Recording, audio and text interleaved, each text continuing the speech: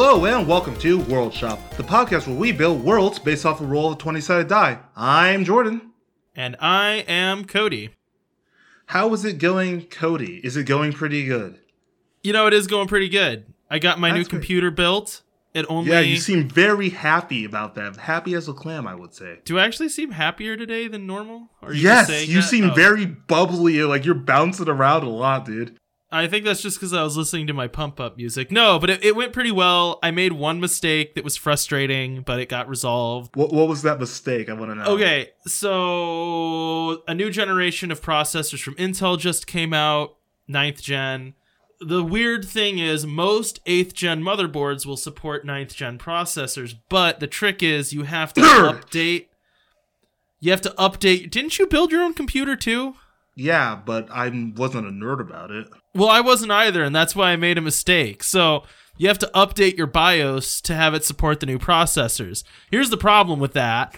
You need a processor to update your BIOS on crappy motherboards, and I bought a crappy motherboard. So I needed an older processor to update the BIOS so I could use my new processor, which is kind of a catch-22. So I ended up having to buy a new processor, moral of the story.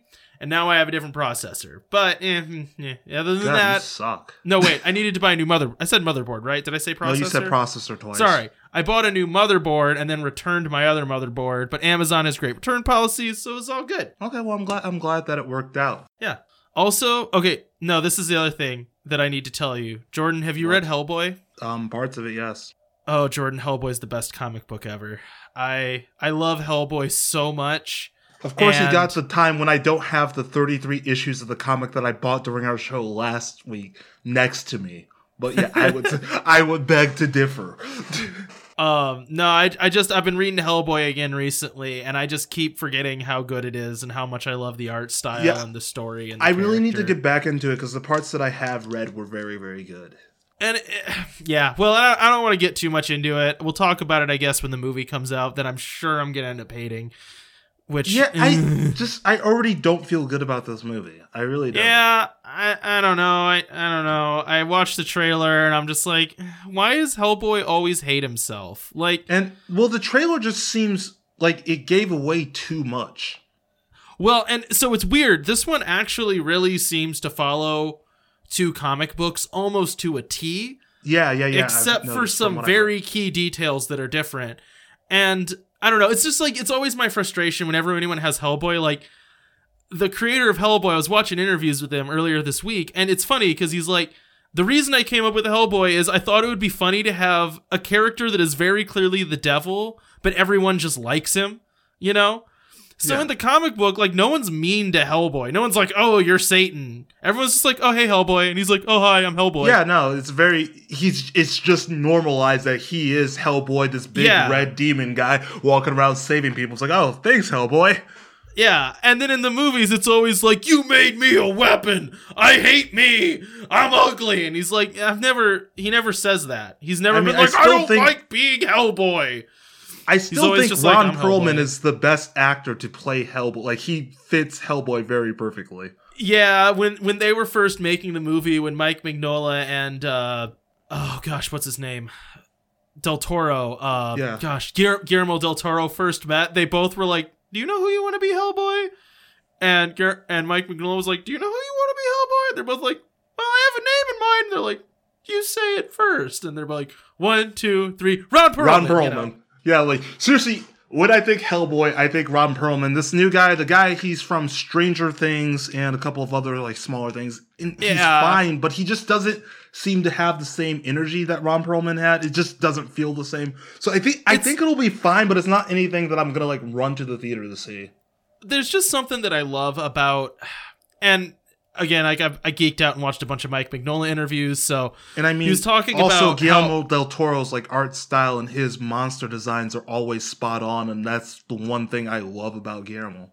Is just and so that's something that I struggle with. I did it first, so I watched the first Hellboy movie, then I read like all of the comics, then the second Hellboy movie came out, and I was like, that's not my Hellboy, which is true, it's not, and even like Mike Mignola was like, it's a very different thing. But he kind of said he was Guillermo del Toro's Hellboy.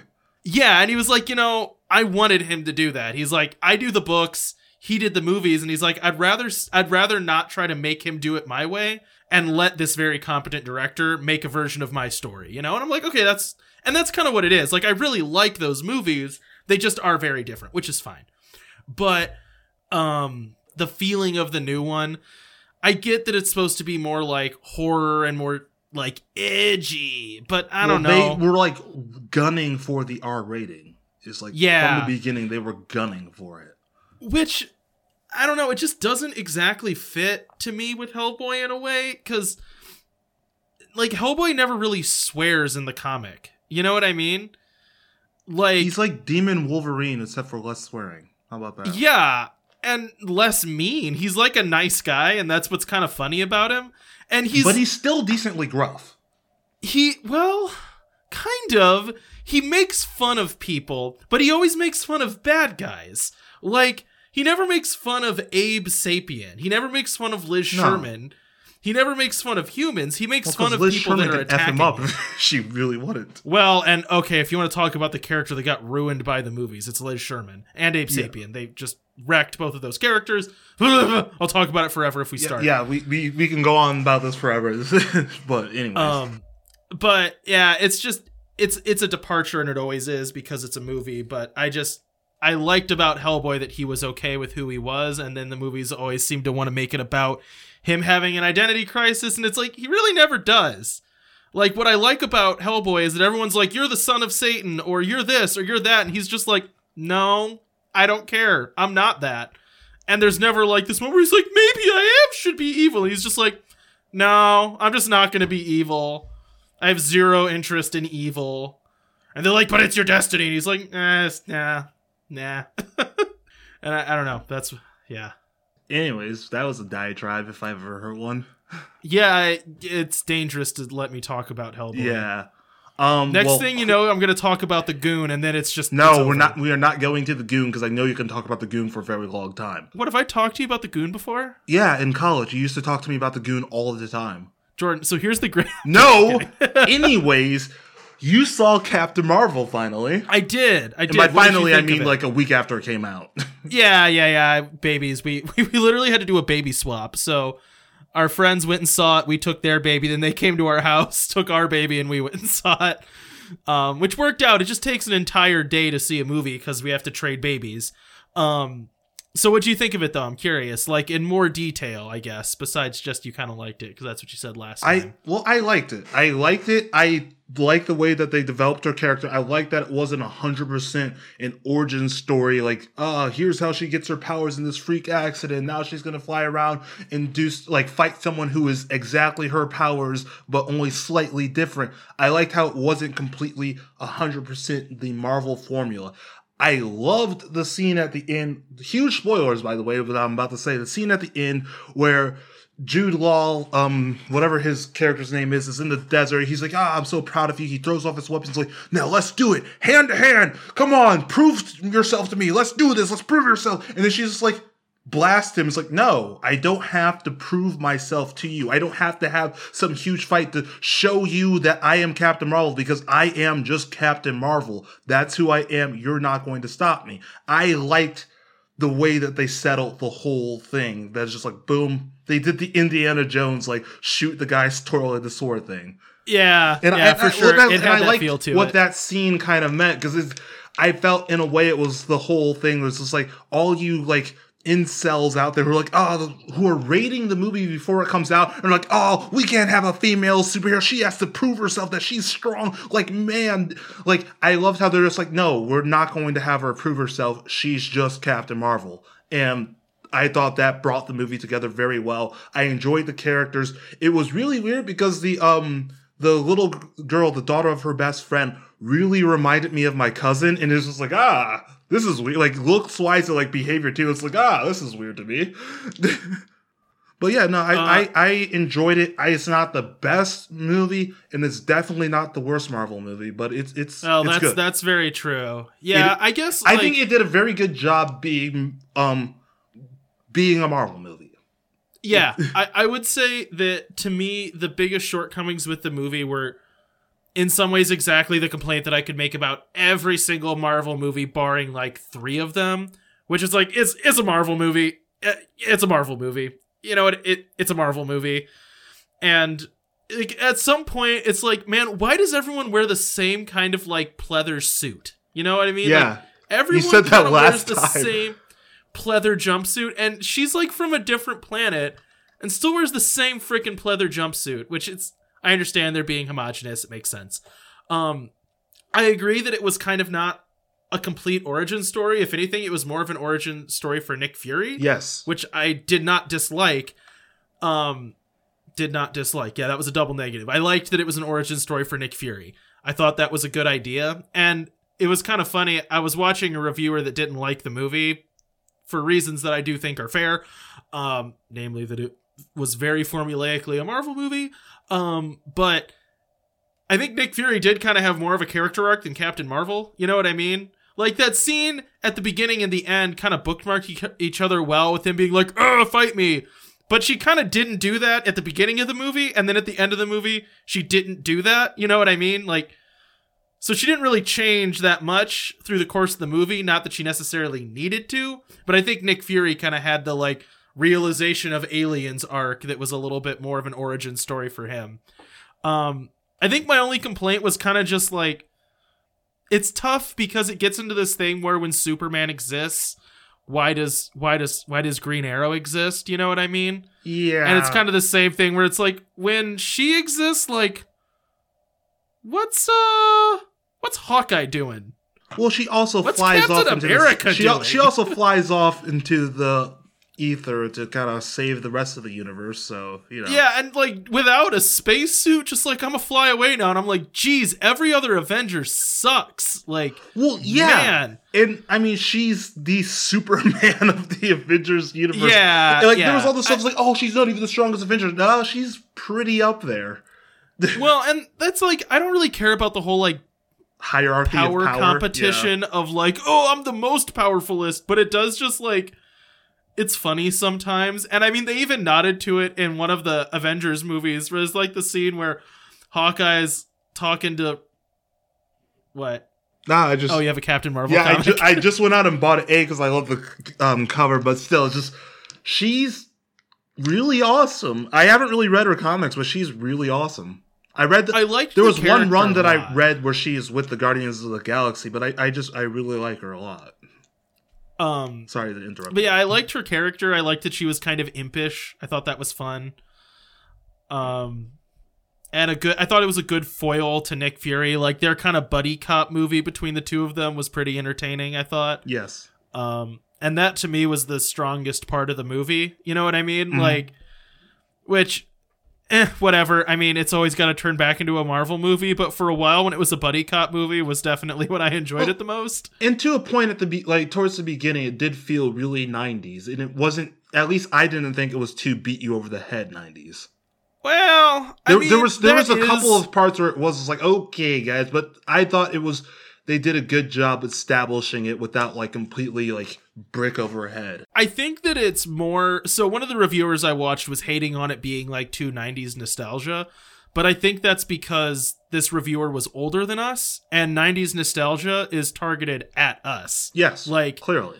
This was like kind of one of the first movies I've seen where the nostalgia was aimed at me. You know what I mean? Like, yeah. Stranger Things, the nostalgia is really not aimed at me. I'm not from the 80s. I didn't grow up in the 80s.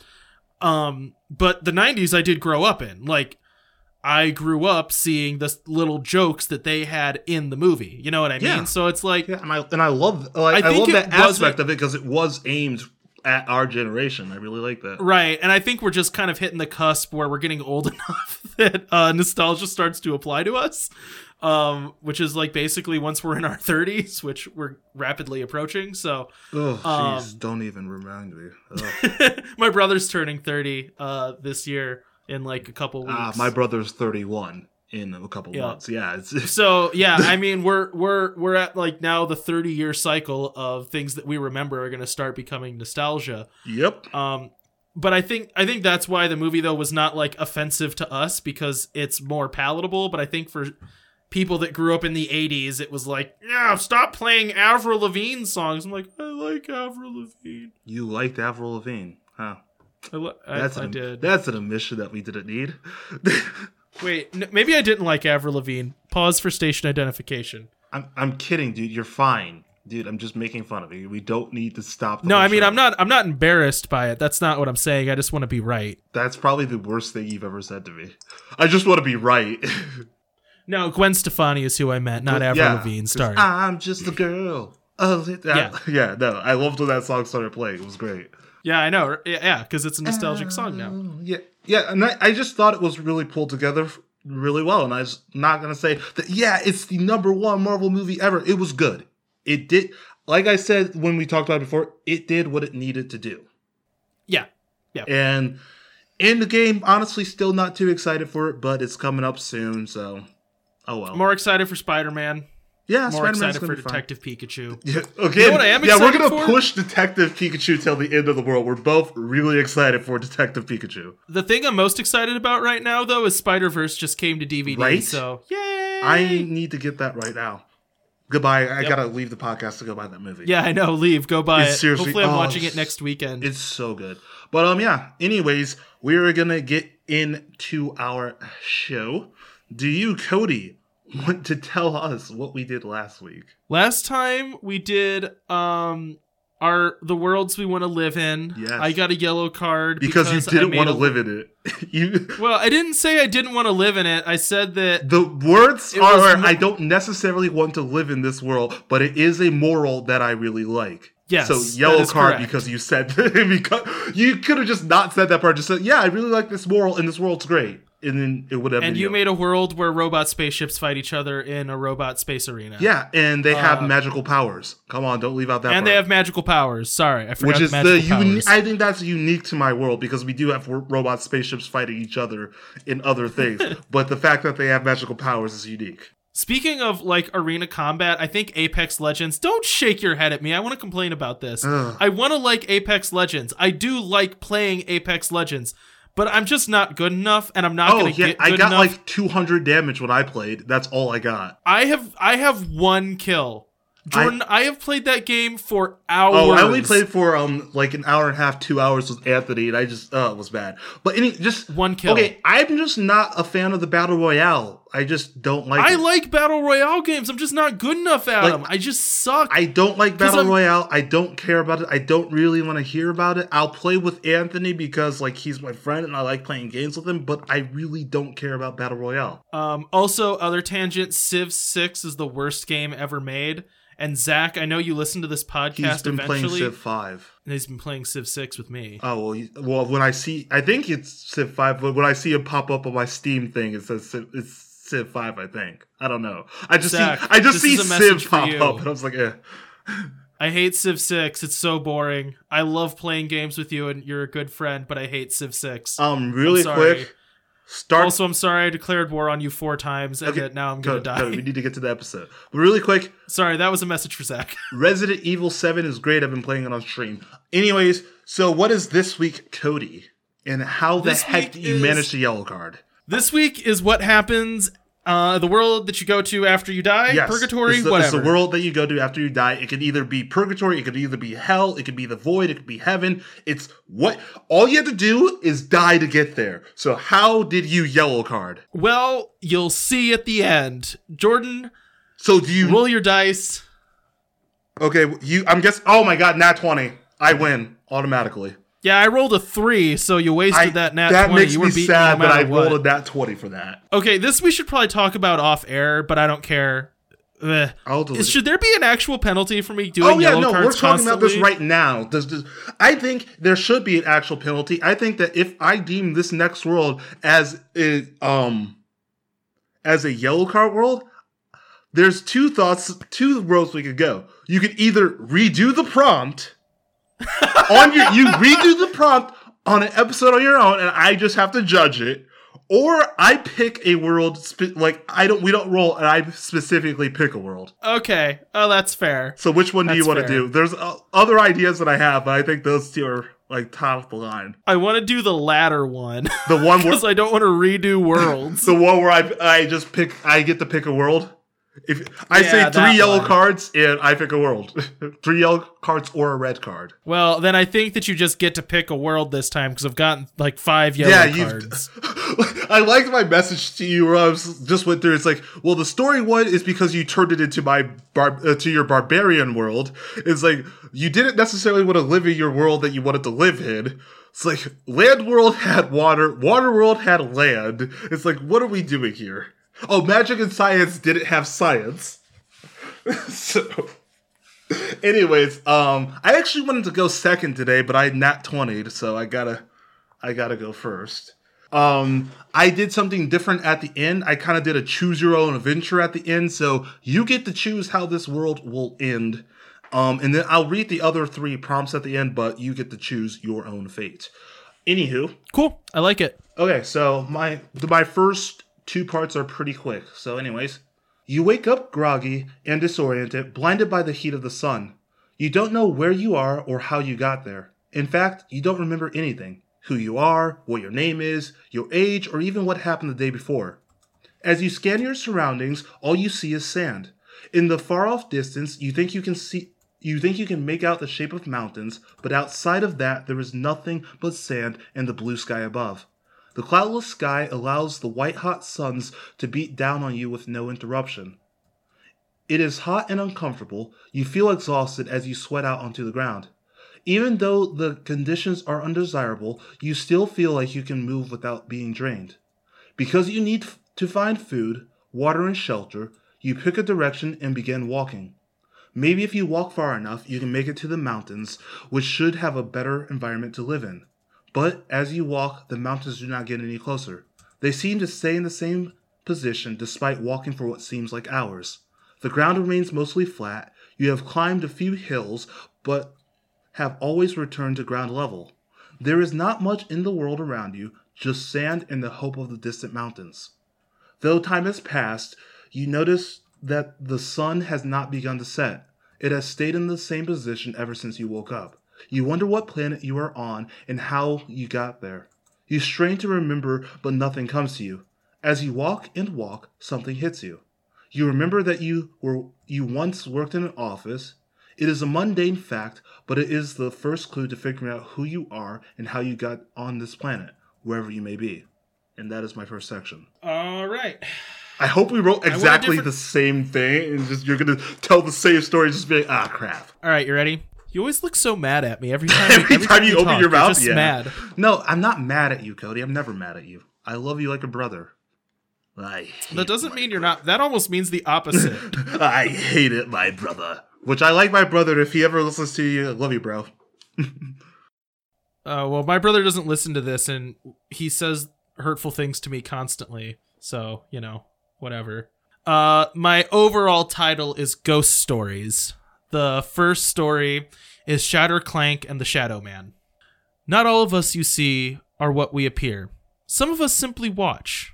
So look on now and see what becomes of a life full of hate. Shatter. A small child sits in her bed, covers drawn up like a shield against the night. It's fine. I'm a grown-up. I don't need my parents. They can have a night out, and I don't need a babysitter. The child's confidence lasts until the first lightning crash. She lets out a squeal and throws herself under the covers. It's fine. It's just lightning. Lightning is fine. I love watching storms with Mom and Dad, so stop crying. Mom and Dad are dead! It was not just lightning. The Shadow Man was stalking near. The Shadow Man. The spirit of hate that could not move on for fear of what comes after. Somewhere down the stairs, across the living room and the kitchen, in a house made massive and haunted by the dark, there is a shatter. The sound of glass broken. That was not in my head. It's not in my head. Mommy, please help. Outside the window, the shadow grows. Outside of the window, a shadow grows across the house. Clank, clank, clank. With each strike of lightning, the Shadow Man becomes visible. A specter tall and hulking, a face rotten with anger. After each flash of lightning, he disappears again slowly. He moves across the home, hunting. Finally, the fear grew too much. The little girl slips from the safety of her bed and runs to her parents' room. She calls her mom on the phone beside the bed. Ugh. Okay. Each footstep draws the Shadow Man closer to the little girl, scared and pleading for her mother. Like the screams of a rabbit draw a fox. Mom, please come home. There's someone in the home. There's someone here. Please, I cannot see him, but he is here. Libby, dear, you are safe. Just go back to bed. Libby turns and squeaks, caught by the Shadow Man. He swings his hand down at her, a butcher knife, a cleaver, an axe. His hand a visceral extension of his rage.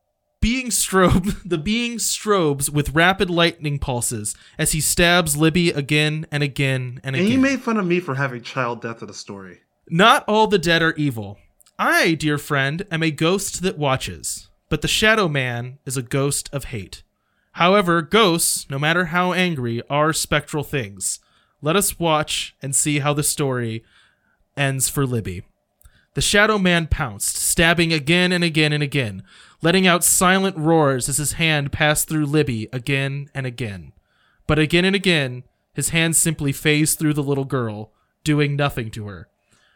The worst torture for the Shadow Man is that he is not real. Libby eventually calmed and went to bed, convinced that the Shadow Man was nothing more than a trick of lightning and shadow. The Shadow Man, the spirit of hate, may scare children, but come morning is less than a nightmare, forever cursed to prey on the innocent, and scared, but never able to harm anyone. Was that your whole entire world? Because it felt like that was your whole entire world. No, that was not. That was 1/4 of my world. Okay, so I'm already starting to see where the lines can start to blur for this yellow card. It's about what happens after you die. It's just this guy doesn't go anywhere. He stays on Earth. I wrote ghost stories. Yeah, that's the yellow card. Is you just chose to write ghost stories rather than making up a world. you just it's like, nah, I just like to write ghost stories. I'm not gonna make up a world. I'm just gonna write. I just wanted to write I started writing and I wrote a ghost story and then I just kept writing ghost seriously, stories. So I'm just gonna tell this really quick. It's like I had to go to the hospital because my eyes rolled up so far into my head this week when you said I'm a discovery writer that they couldn't get down, and I had to go to the hospital to get my eyes rolled back down because they just got stuck. And I was like, I'm a discovery writer. I was like, oh, screw yourself. I didn't say I was a discovery writer. What I said is that, hey, Cody, generally when I write, I do not have a plan. No, this is what you said. Okay, I just on the last episode, you said I am a discovery writer. In text, you said look up what a discovery writer is, and I'm just like, you know what? They're stuck. They can't. I said look up discovery. They can't come back down. My eyes are so stuck right now. You said, how could this possibly be a yellow card? And I said, look up discovery writing. Ghost stories. This is a world building show, not a storytelling. If you want to do a storytelling show, we can do that. We can tell more stories. We have a prompt that says tell stories that you keep saying you don't want to do. Well, it's because I don't. I want to do this. You mean not build worlds? I mean, I think that what I want to do is get a prompt every week and then based on that prompt, loosely make something that I could call world building to annoy you. I think that's the whole thing is part of it. Yeah, the whole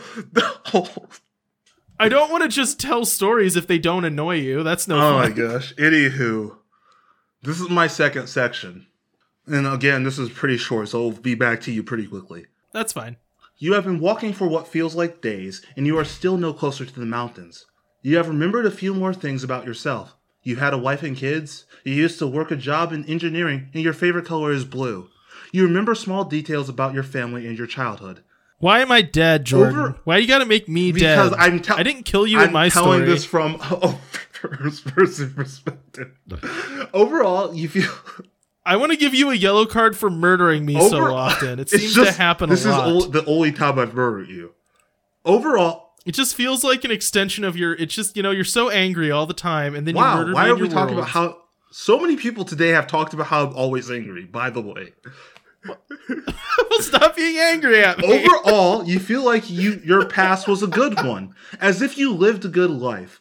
Part of you wants to go back, and thus you push on. In your travels, you have found small oasis-like areas that host small bodies of water and plant life.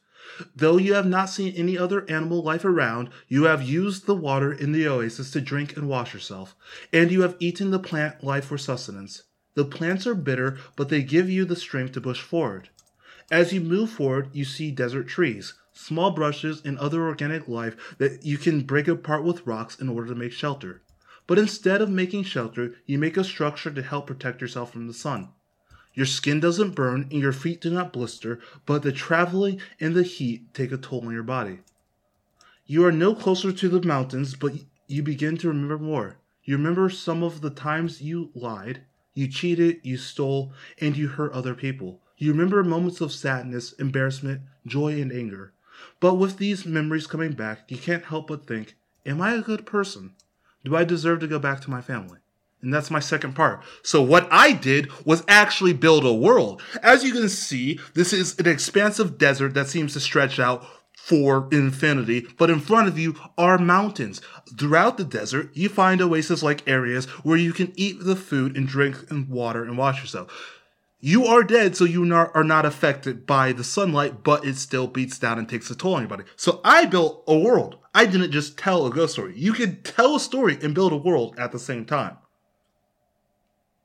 I'd like to think that what I'm doing is building a world through the narrative. It's just that world is ill-defined and nebulous by nature. What's the point of world building if it's just going to be nebulous? You might as well just tell stories. Jordan, you just found my thesis on world building. It's dumb and it shouldn't ever happen. Why do we have tell your story? Because I like doing it. I just like doing the world building that I like. I like worlds with nebulous lacks of rules and no structure.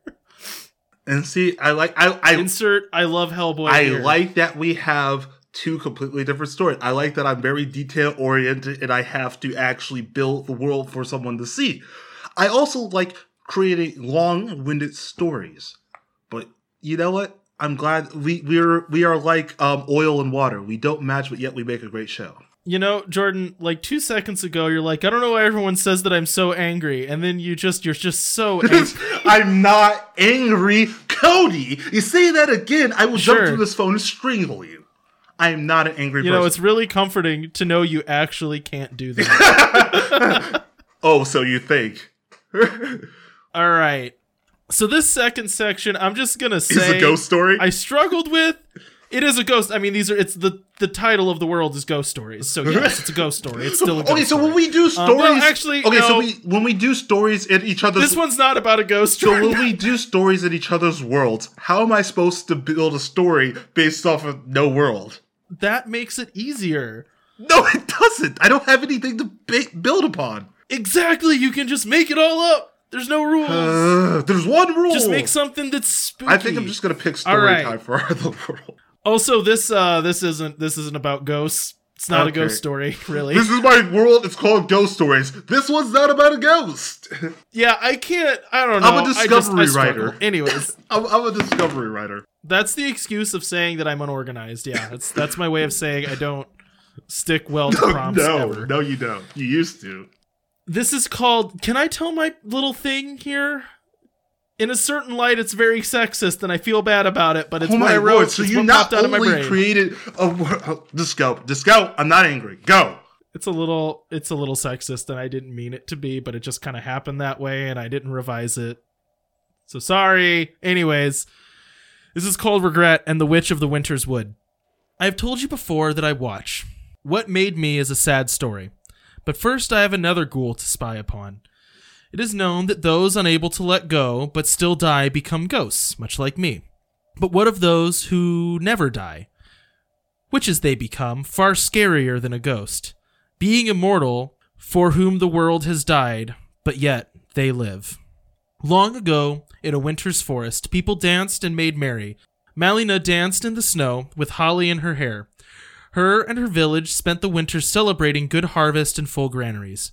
I watched, even at this time, dead and stayed. I watched Malina. Sorry, gosh, I looked up a different language's name and now I have to try to say it. Now you know the struggle from me for every episode where I just come up with random planet names by putting together words, phrases, sounds, and stuff, and I have to say it again. I was like, Abras.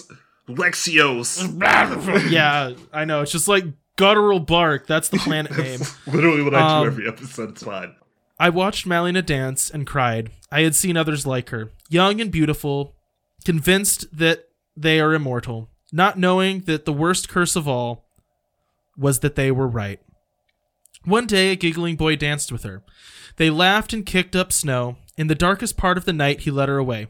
Malina, I love you. Marry me, and make me the happiest man alive. Marry you? Nay, let us dance and laugh. What is she, a horse? That was funny. That was really funny. Marry you? Nay! This is my serious story time story, Jordan. All right? Yeah, on our world building podcast. Continue. Shut up! It's world building, kind of. All right. Let us dance and laugh. We have many years yet to live, and I am in no hurry.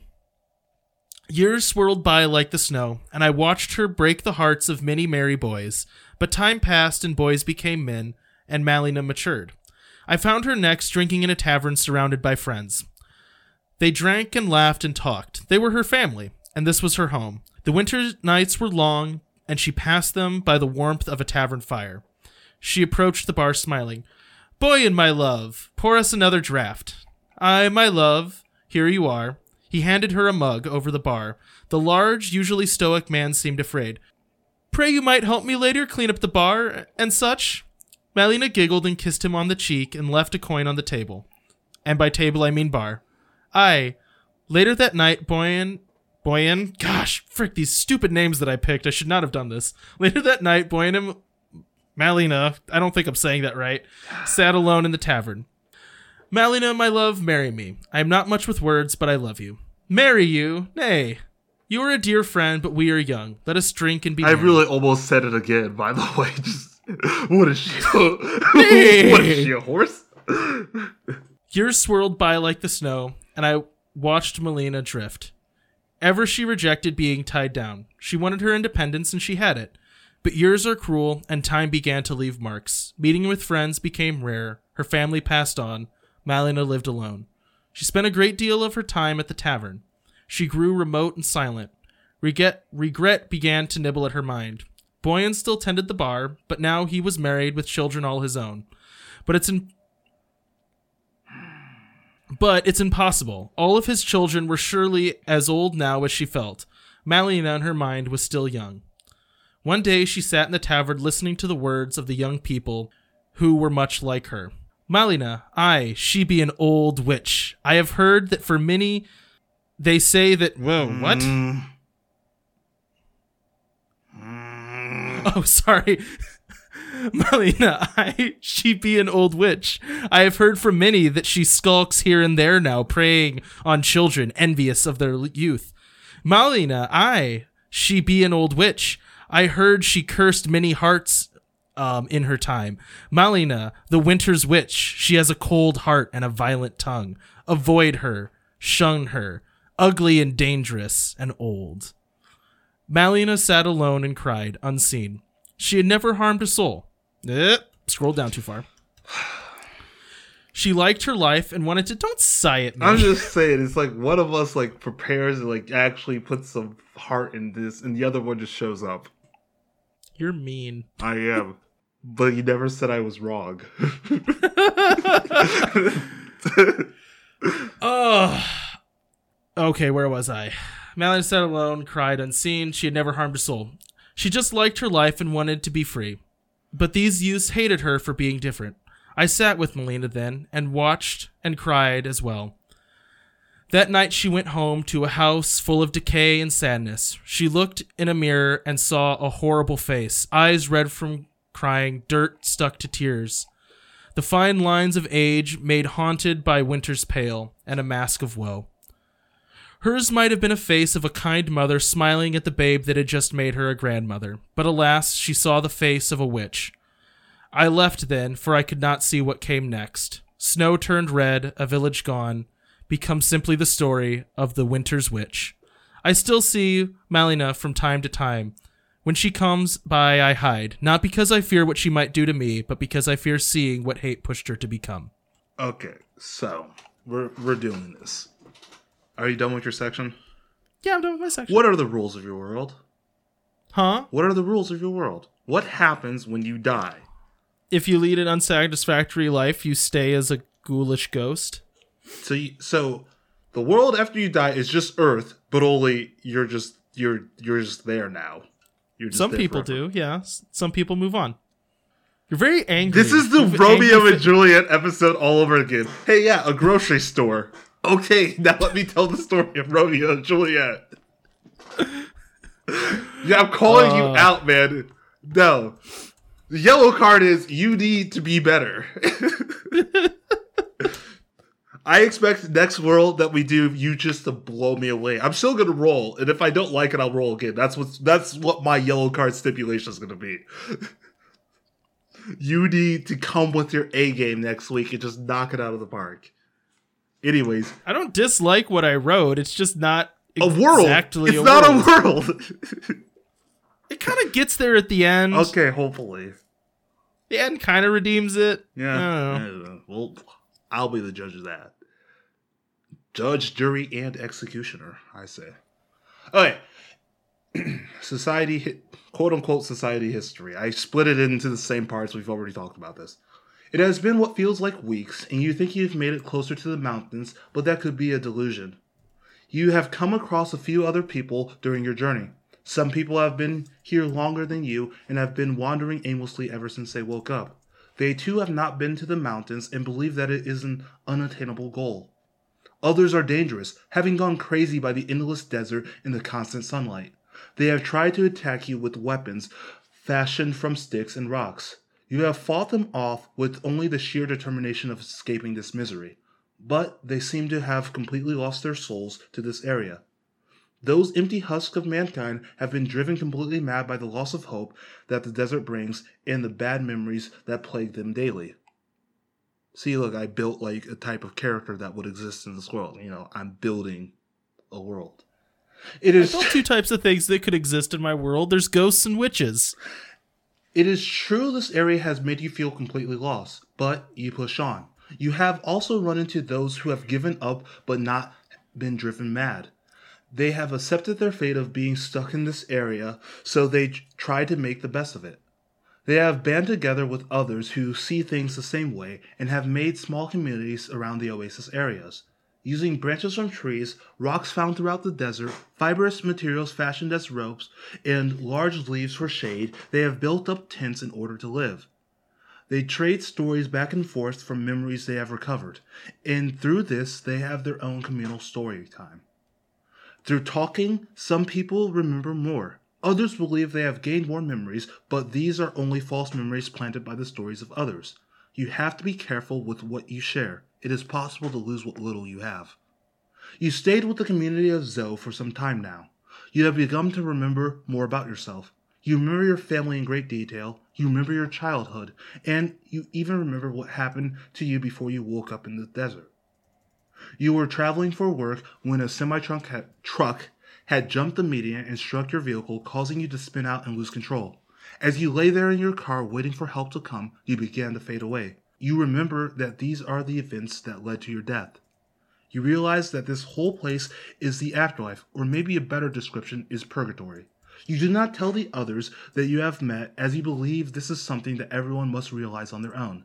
Instead, you leave the camp under pretense that you are going to continue your journey to the mountain. And that is the end of my part. I like it so far. I'm a fan. Yeah.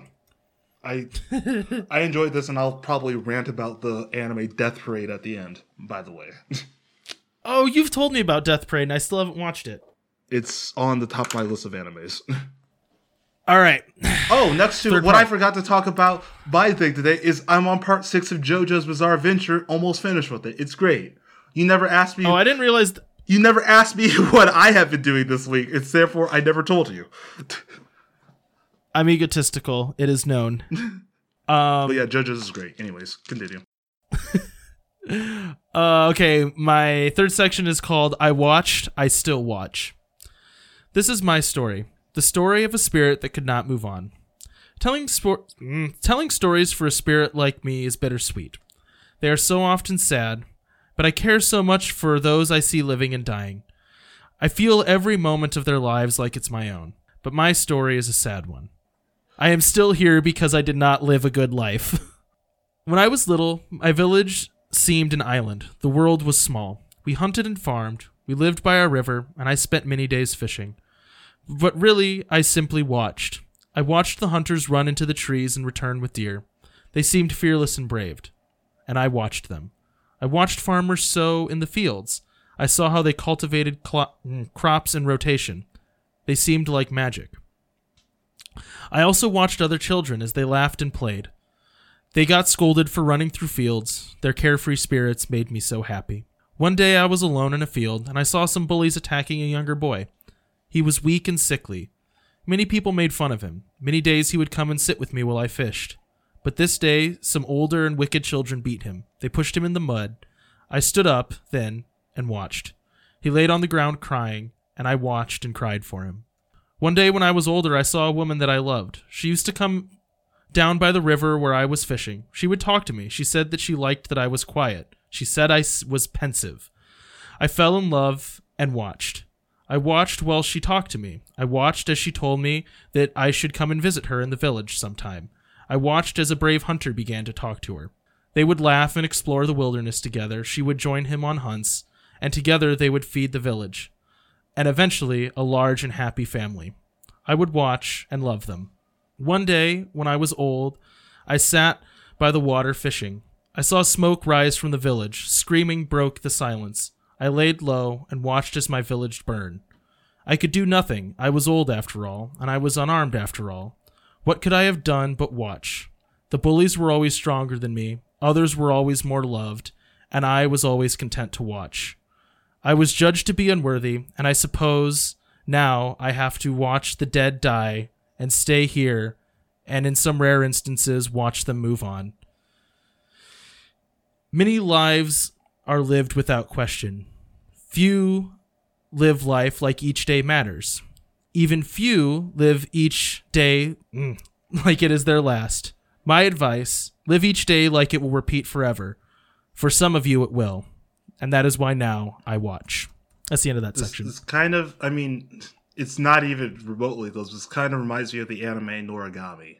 It's just like how the dead still live in current times, which that is actual world building, by the way. But the dead live in current times kind of. Yeah, see, I didn't completely not do the prompt. As members of society, but like no one can really see them or interact unless Noragami's good. I'm not going to explain the anime. But yeah, you've barely followed the prompt. Yellow card. I'm not giving you a red. I'm just saying yellow. Okay, so here's my last section. Pay attention as you are going to choose your fate. Like I said, I will read all the endings at the end, but you get to choose what the ending to your story.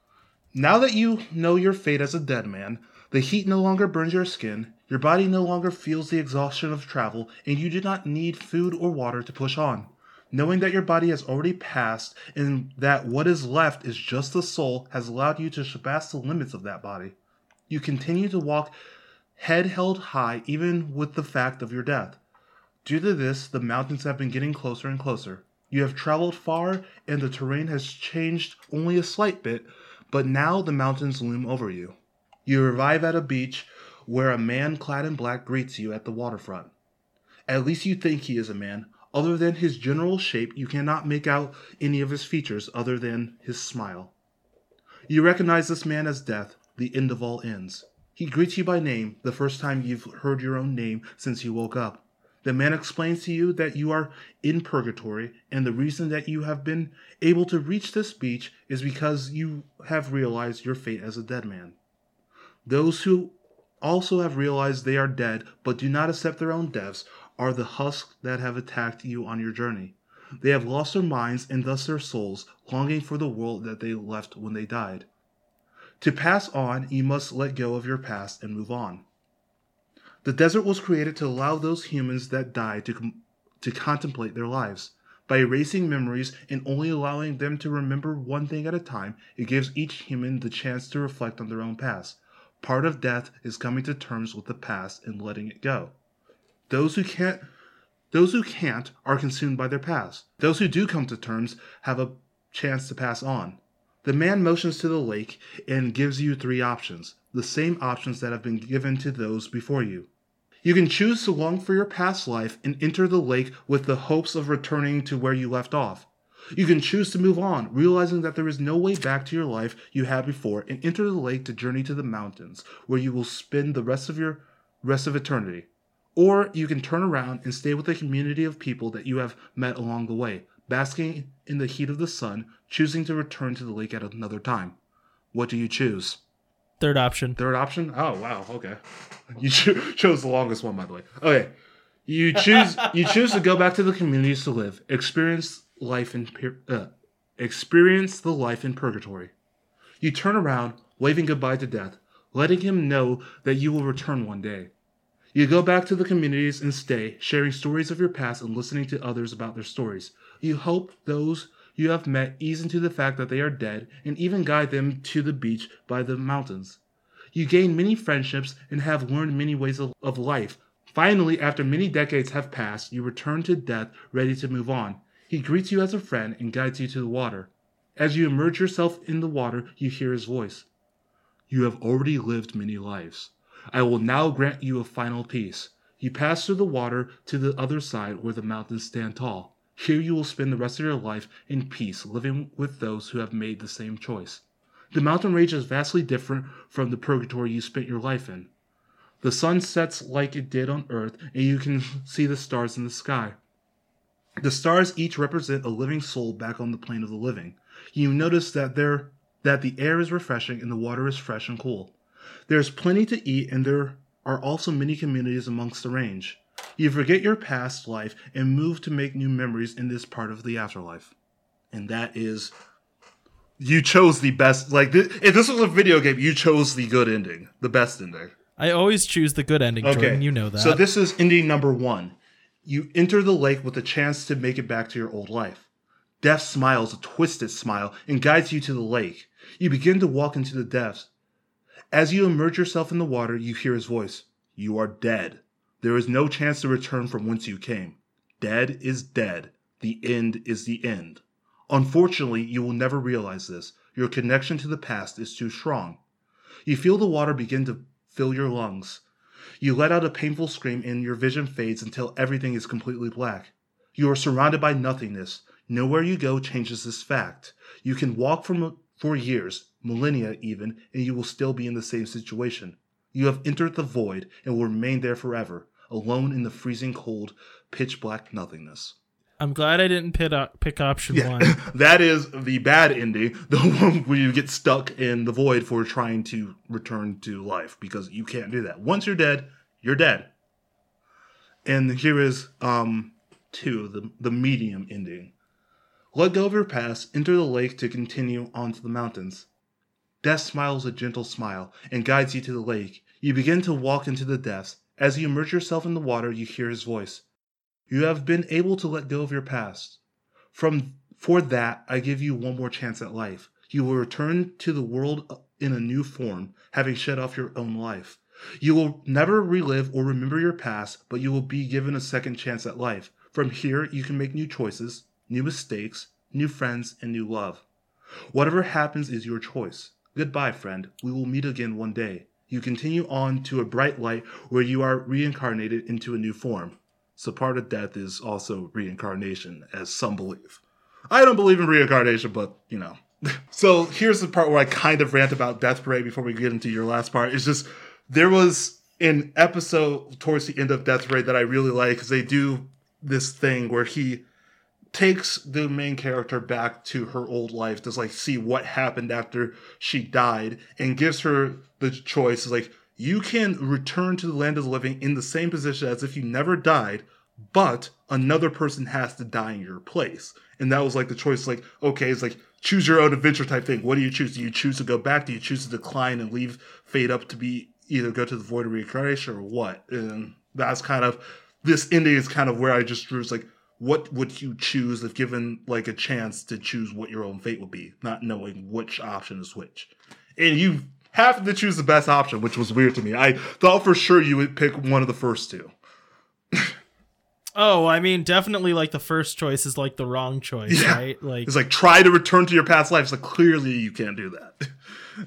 I have, like, anime glasses right now. Yeah, where it's just where they the turn white shine over it. That's really funny to me. Oh, gosh. Sorry, so I just looked over at my picture and I'm like, I enjoy that because for a while you've been thing, doing the anime glasses thing where it's just like, yes, I shall destroy them all. Yeah, it's because I'm reading off my laptop and it's reflecting real bad. Okay. Anyways. No, I liked that though. I liked the multiple endings. Yeah. I really liked writing a story and building a world. The two things we do with this show. Hey, give it a minute. I think that I might redeem it with the last section. At least I'll be able to defend myself. I'll be the judge of that. You're the one who called it a yellow card in the first place, so I don't think you can defend yourself. Well, I hadn't written the last section yet. Like, I'll talk to you about it in a minute. Okay, let's do this. Why I struggled with this. It's the final battle of wits. It's going to be very obvious. Well, me versus you. Death and the Diner. It's always been me versus you. Death and the Diner. Gosh. A young man wakes in a diner.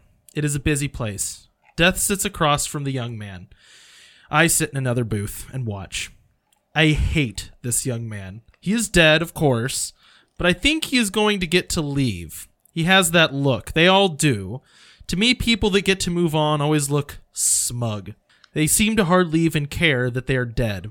You know, most people are disappointed or at least scared. I am, after all, a skeleton in a black robe with a sickle. The young man just smiles. He doesn't say a word. Death and the young man... Okay, nope, never mind. Sorry, my baby started crying and then he stopped. Death and the young man sit together and eat a meal in silence. Sitting with Death is an experience I cannot describe. His eyes judge, and he reeks of finality. I have had many meals with Death, sat with that final judge many times, and no matter how hard I try, I always have to defend myself, explain why I was weak, that it was not my fault. After each meal, Death smiles and says simply, "If you cannot meet Death, then you must stay and wait and learn." I watched no such conversation today. After today, the young man and Death say nothing. He walks through the door and moves on with ease. In those brief moments when the door opens, I get a brief glimpse, said brief too many times in that sentence, I get a brief glimpse of what is waiting for me. What might still be waiting for me if I ever learn to forgive myself. I see worlds beyond counting. I see stars and swirling nebulas sliding perfectly between the tangible and the imagined. I see what is created by an uninhibited soul finally free to see their own creations made manifest. I see new existences from beginning to end, all created by the wondrous minds of those that can move on. But more than anything, I hate those that move on, and envy is all I feel when faced with the infinity of beauty. And that is the end of my section. So your character's just never going to move on. Your character's just never going to move on, huh? Also, our ending sections were decently similar. They kind of were, yeah. That's why I said it kind of redeemed itself at the end, because there actually is world building here. If you a little bit read between the lines really hard. Yeah, I'm keeping the yellow card on you, buddy. Love you, okay, so here is my idea for like all three of these, and then the last section. The first section was supposed to kind of be a humorous like nod to the Ghost story, where it's like, like you would think that ghosts would be powerful, but ultimately they're just impotent and cursed to live forever, not being able to kill people, which is what they would want to do. And then the idea of the narrator is that like you don't have to be malicious to be unsatisfied with your life. So that was kind of where he came from. And then the last section was supposed to be a conversation between someone who accepts death and can move on and someone that can't. And I wrote it like 5 times and then delete what I wrote because like, and this might partially be coming from like having read Hellboy and like the mindset that put me in. But I think that like any defense of your life is ultimately futile, and the notion that you should have to do it is false. Yeah. So like, it's a trope, right? It's like a cliche of like You know, like, oh, you have to go and defend your life. Like, there's a movie called Defending Your Life about a guy that dies and has to go and defend his life. And the reason I like Hellboy is because of how every time someone asks him to defend his life, he just says no. And I think that that's admirable in that notion that it's like, what gives anything the right to judge the life of another human, like, wanting or not wanting? I don't think anything can possibly do that. And even if it could, like, what merits, you know what I mean? It's like, what's the measuring stick here? Like, what do we use to judge each other? And so I like this idea that, like, the right answer is to not engage with this final judge of death and to kind of just let it go. And that all these, like, spirits that are left over always find the need to defend themselves because they know they've done something wrong. You know what I mean? Yeah. So that was why I struggled with the last section, because I kept trying to write that conversation with death and came to the conclusion that a conversation with death is stupid. Reminds me a little bit... True. It reminds me a little bit of the book Until We Have Faces by C.S. Lewis. Like, the ending, there's a part towards the end where the character, like, finally, like, she believes her life was so terrible, she finally has a chance to stand up to the gods and say why everything was so terrible, and, like, finally gets to complain and finally gets to say it. And then she realizes as she's saying all these things that she's actually just repeating the same line over and over and over again. So she's not actually having that conversation with the conversation that she had perceived with death this whole time. It's like, finally, I'm going to say to the gods, screw you. But she's just saying the same thing that she could not, like, amount to something. I mean, I'm leaving out a bunch because it's been almost 15 years since I read that book. But yeah, that's kind of the deal that I get from what you were saying about the conversation with death. It's hard, like, standing up and saying, this is my life and here's why I think I deserve to do whatever. It's like, you're always going to be wrong. I'm paraphrasing very heavily on all of this. It's a cliche, right? Like, that always happens in stories where people are like, oh, you know, you have to, like, live a life that makes you worthy of going to some kind of afterlife. And I'm like, that's kind of a horrible notion, isn't it?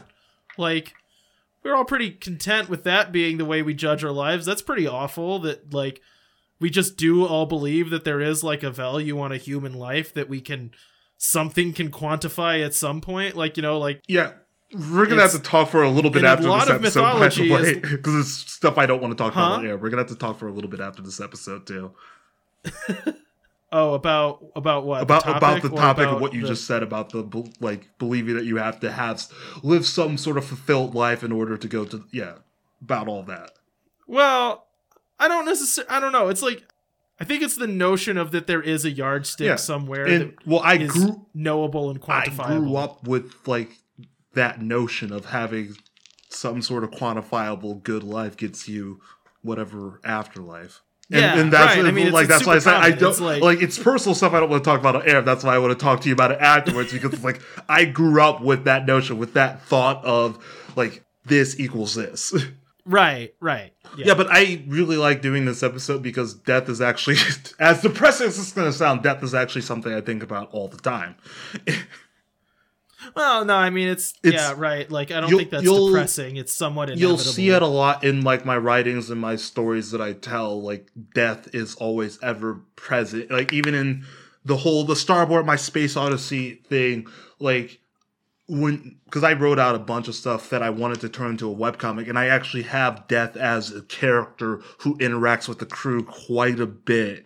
And so just this idea of death and what happens after death and what death truly means is always something that's been present in my writings and in my thoughts. So, yeah, anyways. You just learned a lot about me that didn't necessarily want to tell on a podcast. Well, I mean, what's the point of doing it if not, right? What's the point of writing if not to transmit ideas? You got to be careful. Sometimes you can overshare and share too much of your life. You can lose what little you have, as I said in my story. Yeah, but anyways, I really liked writing this episode. I really liked getting the chance to do... I felt like this is a lot different from our other prompts. Maybe it's not, but I felt like it was. I mean, I handled it differently for a reason. Like, there's a reason why I didn't do world building. So you admit it! I kind of did. Ha ha! I got you finally. I've been setting up this trap from the beginning. I mean, yes and no. Like, I'll say this, like, the notion of trying to world build heaven, I do consider to be somewhat pointless. Yeah. But, like, and I acknowledge that I am, in fact, the person that suggested this prompt and added it to the list. So that's a little bit hypocritical. But, I guess... Yeah, so it is, like, for one thing, like, the idea of just, like, writing heaven to me seemed... I mean, you didn't, right? Like, you wrote purgatory for a reason. Well, because, like, you can... Oh, yeah, the streets are gold and everything's this, like, it's boring world building to me. That's why I didn't go with heaven. Yeah. And I went with the much similar purgatory. I even thought of, like, doing hell at first. Well, but that's like, I thought about doing hell, but I...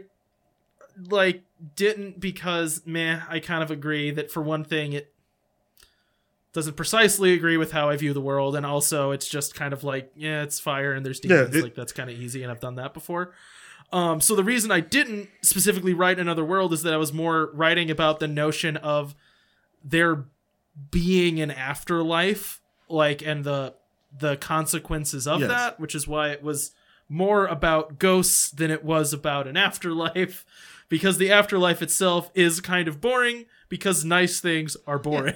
Like, no one wants to read a story about someone having a nice life, is my point. I mean, truly, it's just like, it's fun to kind of create a different take on the afterlife. Once again, I will pitch it. Death Parade is a good look on the step between the true... like, well, what they pose as reincarnation or the void. And I wanted to do a joke like we talked about last week, just going silent for like 30 seconds. Like, okay, that's what happens after you die. It's like, that's the void. Welcome to utter nothingness.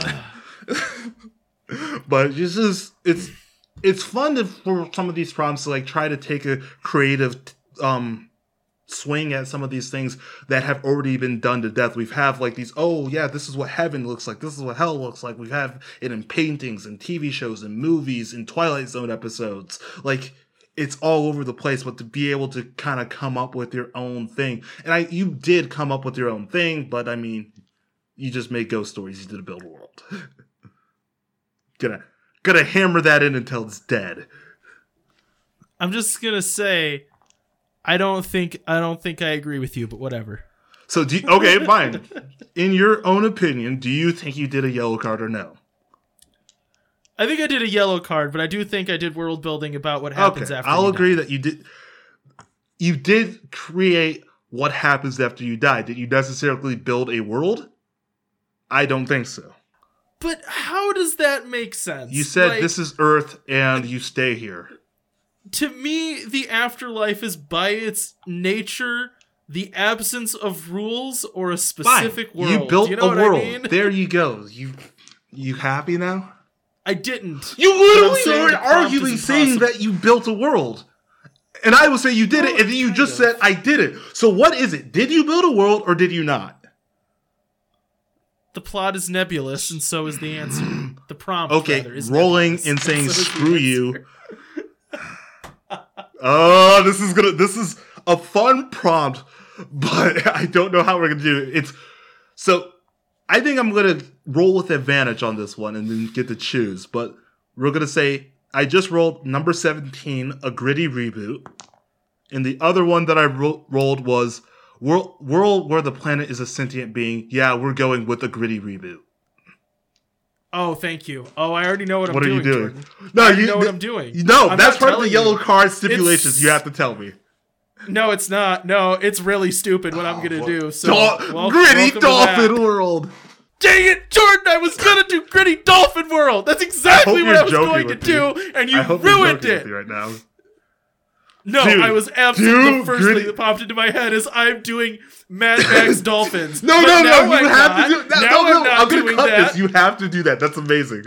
No, I'm not. You ruined it. You killed my fun. Congratulations. You're a fun killer. Okay, so gritty reboot world. So you can either gritty reboot a past world, you can gritty reboot a world that exists, or you can just make what your idea of a gritty reboot world is. My thought is everybody smokes. I'm really mad at you, Jordan. Oh, gosh. Done. Okay, anyways. Where can we... Mad Max Dolphins for me. Find you at, Cody? The Wandered Gamer Network. I ran my first game of Outlaws Wanted. It's a space opera-esque game run, kind of empowered by the apocalypse. When does that episode come out? I actually don't know. I'm not trying to be difficult. I really don't actually know our release schedule. There's going to be some D&D released, and then that's going to be the next thing that comes out after we finish our current D&D story. So, in a month. Okay. Well, be on the lookout for that stuff. Ought to be good. What I have to is something I guess 00 at twitch.tv. You can check out my streams. I've been streaming Resident Evil, also doing some art streams, and recently, since it's not going to be today anymore, I recently did just kind of a World Shop preview where I kind of went through some of our old worlds and kind of what this show is about. So if that is what brought you to this podcast, yay on you. And I'm going to probably keep doing some more world building, maybe even do some writing on stream in the future. So you can check that out at something, I guess, 00 at twitch.tv. And also we now have a Twitter account that is pretty much just my rantings every time I feel like posting a tweet. And Jordan, do you post really offensive tweets? Because no, I hope don't. You do. My most recent tweet was like, I'm glad that Toy Story 4 shows that even toys can have existential life crises. Is that what Toy Story 4 is about? Watch the trailer. It's pretty much about that. I the only trailer I saw was the one with Key and Peele. Where they were doing their Key and Peele skit. And well, it's that one with them like the bell. It's like the Ballet Boys or whatever, where they talk about movies. That's really all they did. It wasn't creative because it's something they've done a million times.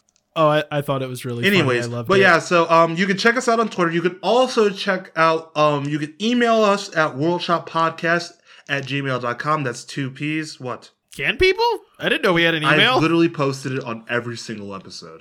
I've literally emailed Zach back and forth on the Wandering Gamer through our World Shop Podcast email. Hey, everybody, email us on that email. That'd be really cool, at gmail.com. So if you have any suggestions for a world, any ideas how we can make the show better, or if like anything else that you want to do, or what your own world ideas are, you can email us at worldshoppodcast@gmail.com. Anyways, that is all my ramblings for the end of the show. Thank you all for listening, and we'll catch you next time.